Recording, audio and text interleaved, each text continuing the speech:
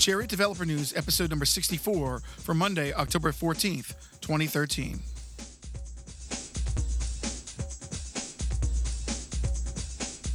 In this episode, we talk about newly open source analytics engine Precog, AngularJS versus Knockout, 10 reasons to use AngularJS, the loss of the cloud provider Nirvanix and what it means to their customers, the future of OpenStack, and writing iOS games in Ruby.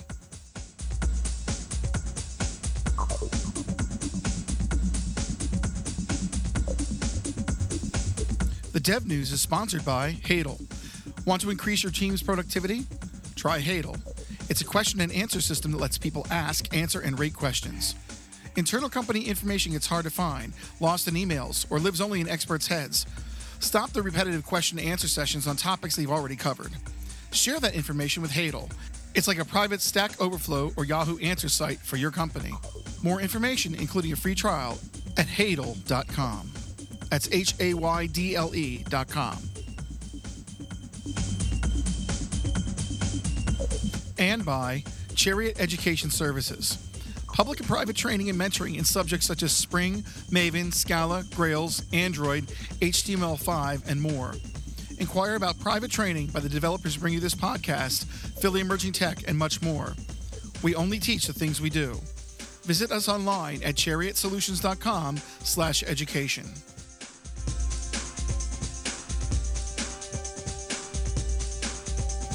Tickets are still available for the upcoming Data I/O 2013 conference.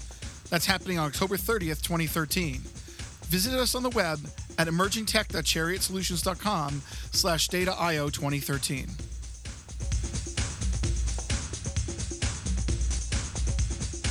Hey, Joel. Hey, Ken. It's Monday.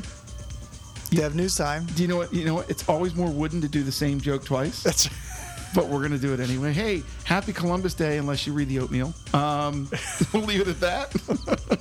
Theoatmeal.com. So let's see. So it's Monday, October 14th, the Chariot Developer News, episode number 64. We're getting up there, man. We're in Beatles territory now when I'm 64. So let's start off with something techie. Let's talk about Project Precog. What is Precog? So Precog is a NoSQL or a schemaless, really, analytics platform. So most of the time when you think about data analytics, you might think about something relational database backed, and then it produces like a lot of graphs, and there's like a lot of servers and a lot of churning, and there might be some cubes involved or something like that, like a data warehouse.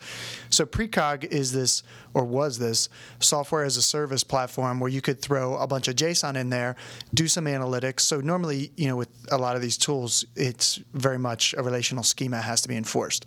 So Precog's big thing was, hey, we'll just take like all kinds of random JSON and allow you to start to make sense of it and draw like these really nice graphs and do machine learning. Some pretty complicated stuff. Well, they've recently switched their business to make Precog, the platform, free open source. And it's pretty interesting because this kind of capability, I don't think there are a lot of other projects that duplicate what Precog did. Like some things, like you might go build a library to solve X problem, right? But no, it's pretty difficult to go build a platform that does something with a pretty giant goal. In this case, this was obviously funded as a commercial venture, so that's kind of probably why it happened this way. Right. But the benefit is everybody, the open source community. So it's pretty exciting. So what things can you do with this? Well, you can do common analytics like, compute a sum and filter data and sort data. But then you can do things like reporting. It has a visualization API. And then you can do things like machine learning, linear regression, logistic regression, clustering. So there are machine learning platforms, and there are a lot of products that sort of do some version of machine learning, but you've got like things like Apache Mahal, and you've got Weka, which is like this learning kind of tool. But this is a pretty significant product that is now open source. And if you look at their the GitHub project, so let me just go over there. It's cool because they lay out a roadmap, and they're really kind of open about what's going on with the tool or with the platform. So basically, they said it was built to be run in the cloud exclusively in a multi-tenant environment, and now they're they are transitioning to open source. So they had made some trade-offs that make sense in that case, but don't make it necessarily easy to run if you're just running on your PC. So they are simplifying it. So phase one of their platform or their roadmap is to simplify deployment so that you can run it locally easily. Phase two is to provide support for big data. So right now it runs like everything that can be run on a single machine. But that probably made a little bit more sense if you're out on a patch, maybe on Amazon you're running some like mega EC2 giant size thing, but now they want it to compete with Hive, Pig, Hadoop. So phase two is they're going to start supporting a big data kind of thing. And, I think it's one of those projects to watch. I'm going to play with it. It's going to be a little rough around the edges because they're transitioning from they run it to you run it. So that kind of operational stuff, they're probably still not exactly, it's probably not easy particularly for you to run it because it wasn't built from the ground up that way. Right. But I'm excited about the machine learning part. I'm excited about playing around with the graphic and the ad hoc reporting because all that stuff is hard to build and can take a lot of time. And the fact that you can throw in schemaless stuff, makes me think, what are all the things, in your application or in my application, which is Hadel, what can we throw in there that's, just sort of schemaless? We just throw things in there and then we use, its machine learning capabilities to come up with some interesting answers like categorization. So here's like a random thing, but maybe we can do like mood analysis of people's posts. Like that question was angry, and you need like that's categorization, like loosely. Here's some text. Is that angry? Is it happy? Sure. Is it and or the reporting part, and this is basically commercial grade or a pretty important platform, and now we can have at it. Looks like it's written in Scala from what I'm seeing here. SBT all over the place, Scala build tool. So, yeah, all the source code's available, github.com/precog/platform. And there's also a website for it, precog.com. And it does mention there's a commercial version of it. Yeah, that's coming, November 1st or something. So they're really kind of in transition, it seems like. But Slam Data Inc. is the company for the, commercial support version, looks like. But what a cool project if somebody wants to really tear into something significant. That's great. Yeah, so, it looks like they're trying to say, let's open source it, and we'll sponsor the open sourcing, again, like most things. Sponsor with a company that does service-related work, which is cool. Awesome. All right. Precog, check it out. All right, let's see. I have an interesting. Okay, so first we should probably talk about my evangelism of AngularJS being really, really biased. Oh well. You're allowed to have opinions. If you don't like it, then you can bring me some news. Send it to @TechCast, please. So this is a DZone article. Basically, actually, that is not the one I wanted to go to. Hold on. There is a article on AngularJS about 10 reasons web developers would use AngularJS. So I want to start there because it's an evangelism page, right? So you're going to see the things that people want to push at AngularJS for. So we'll just kind of flip through these a few times. So this is by Jeremy Lickness, and he's a MVB, a DZone most valuable blogger. I only chuckle because I have that too, and I have a shirt. I didn't wear it today, but it says dev in XML. So the first thing is it says AngularJS gives XAML developers a place to go on the web, which is, I guess, XML. What is it? The comment for XAML. It's basically XML to describe kind of a language for I guess, binding applications. Probably not the right term for it. But anyway, that was one that's not so important to me. Number 2, AngularJS gets rid of ritual and ceremony. Now, doesn't that sound a lot like the reason to go to Spring? Yeah. Pretty much. So, and, if you're looking at Angular, it does, data injection. You can inject services and components into each other, have very easy binding of things together. So that's number 2. He also has some other things in here. Handles dependency management. So, they have the ability for you to inject libraries into AngularJS and use them as objects within AngularJS. They have things like there's an Angular UI which uses UI componentry from I forget if it's jQuery UI or something. You can inject things like a testing service, that kind of thing. Number 4, express the UI declaratively and reduce the side effects of manipulating things like the DOM. etc. So this will go on. You can read it up and see what you think. Again, this is at java.dzones.com. I'll post a note to it. But the reason I mention it is because in addition to the potential positives of that, we also have a good article series of 8 articles starting comparing Angular and Knockout.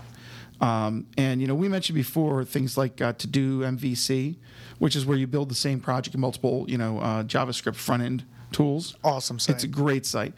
This is a really nice kind of side-by-side comparison of Angular and Knockout from a developer who kind of pulled down a number of these frameworks, took a look at them. His name is Eli Weinstock Herman.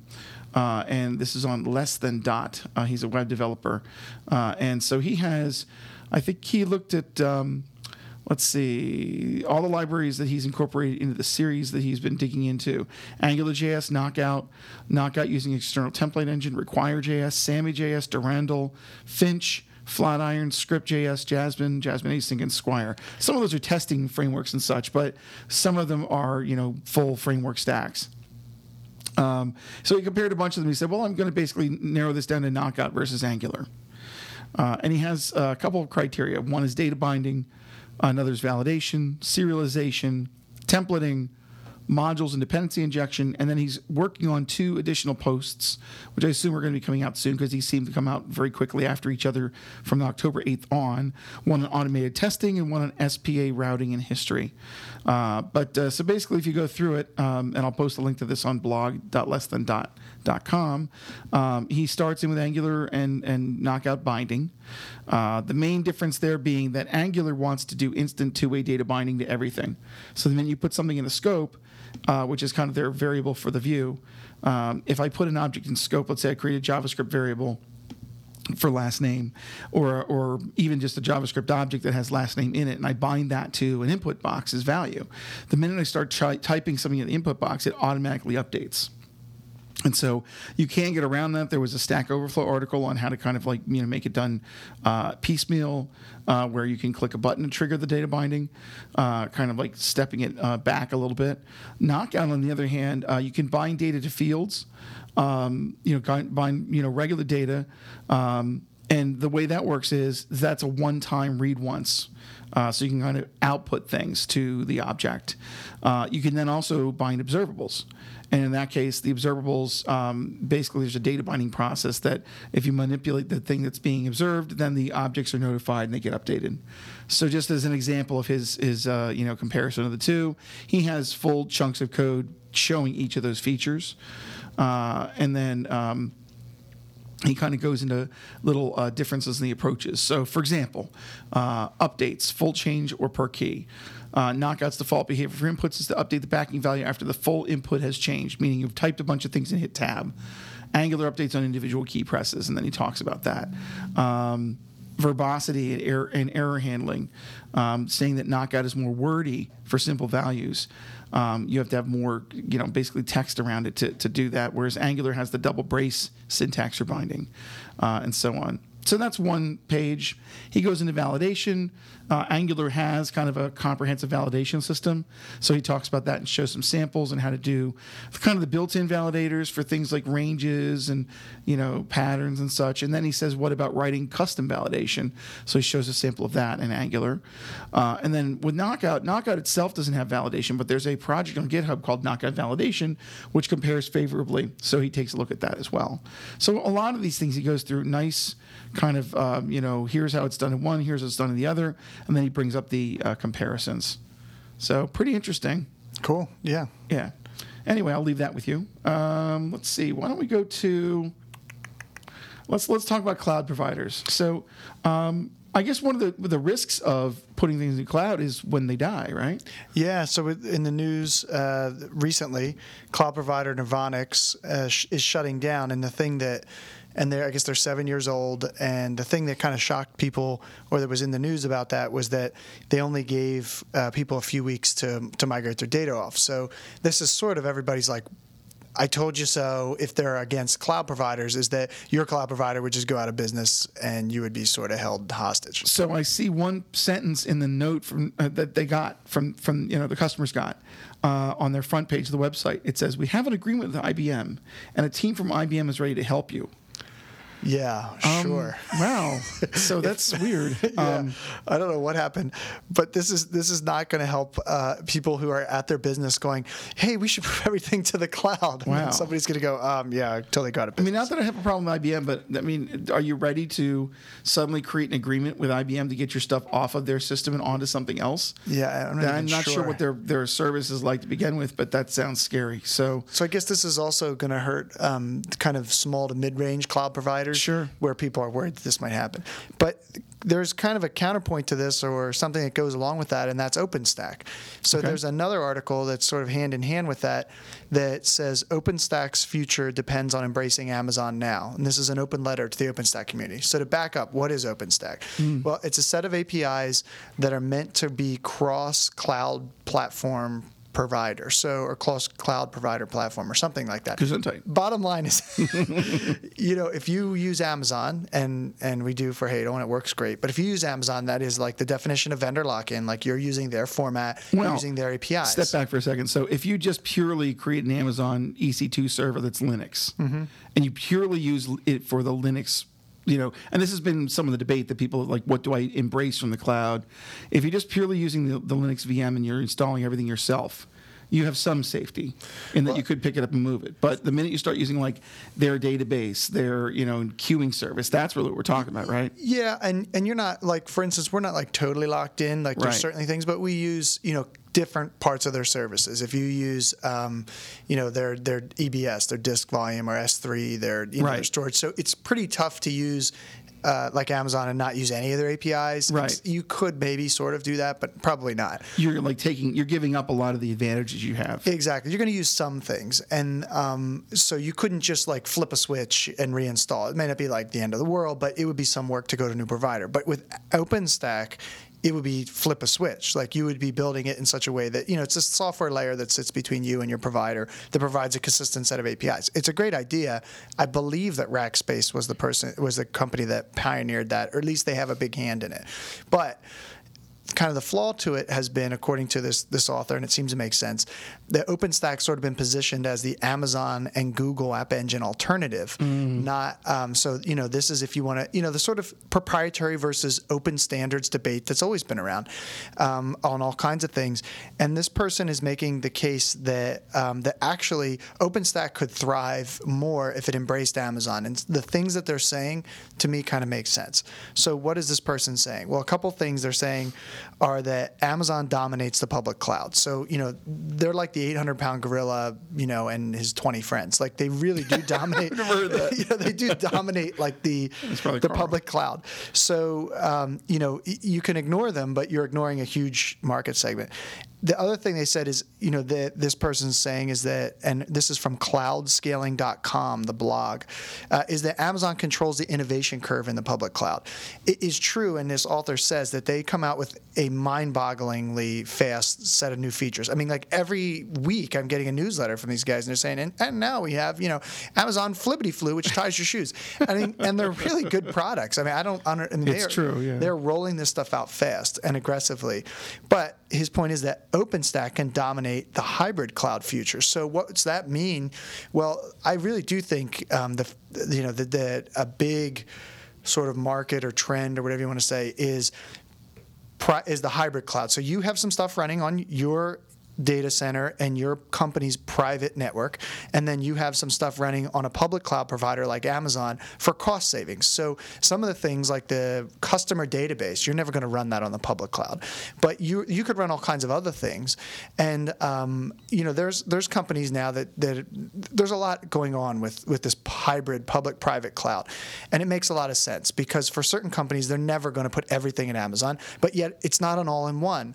So if OpenStack could work for both, then that really simplifies it. So now say I'm giant company, XYZ, I want to create a public-private cloud. Well, I don't want to have to create like VMware for my private cloud and Amazon for my public and have like this whole kind of mismatch.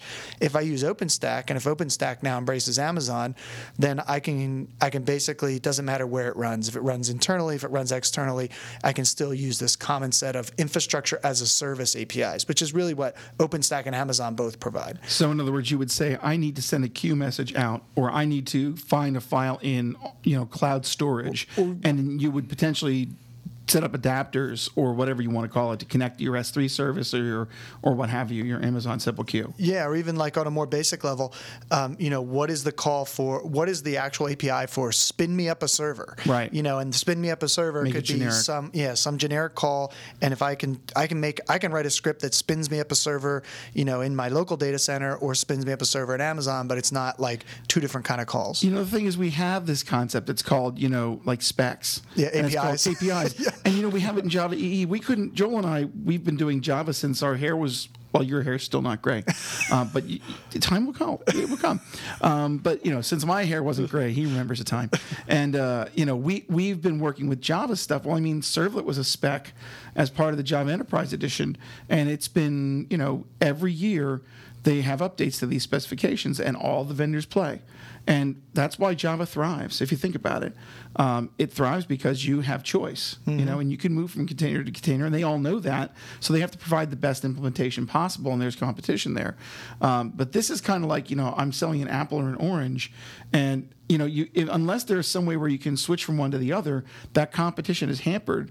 And in a way, I guess it's more like, maybe it's not a perfect analogy, because we did have all those Enterprise Edition differences from platform to platform. Mm-hmm. So you did have to kind of modify your EJB stack. You had to modify the way you look up things. You had to, tweak your drivers, tweak your stuff when you move from server to server. Less so now with something like Spring. Yeah, there The was abstraction layer. There were problems. Yeah, and Spring did solve that. There were problems with the servers not implementing, because it's tough when you have standards and innovations sort of don't always go together. Right. So like the vendors want to differentiate themselves. Amazon's coming out with service of the week, Right. and so they want to differentiate themselves. But you can do both, and you can have standardization and It's like JPA versus Hibernate. Yeah. That's kind of where Yeah. The industry has kind of accepted the JPA rollout, so you can code your stuff in JPA, and Hibernate has to play along. And yes, you can get your unwrapped connection and mess with it. And any features that Hibernate innovates are going to eventually possibly get folded in, but don't have to be.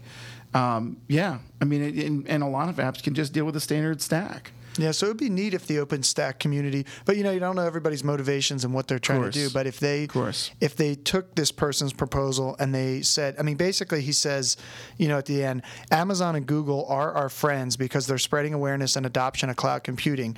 They're making the pie bigger for us all. And I think that he's right on with that. So interesting article to the OpenStack community, and saying, hey, let's do this. Let's dominate the hybrid cloud, because I think hybrid cloud is going to be huge. Right. Yeah, good. That's an awesome one to think about. Absolutely. Alrighty.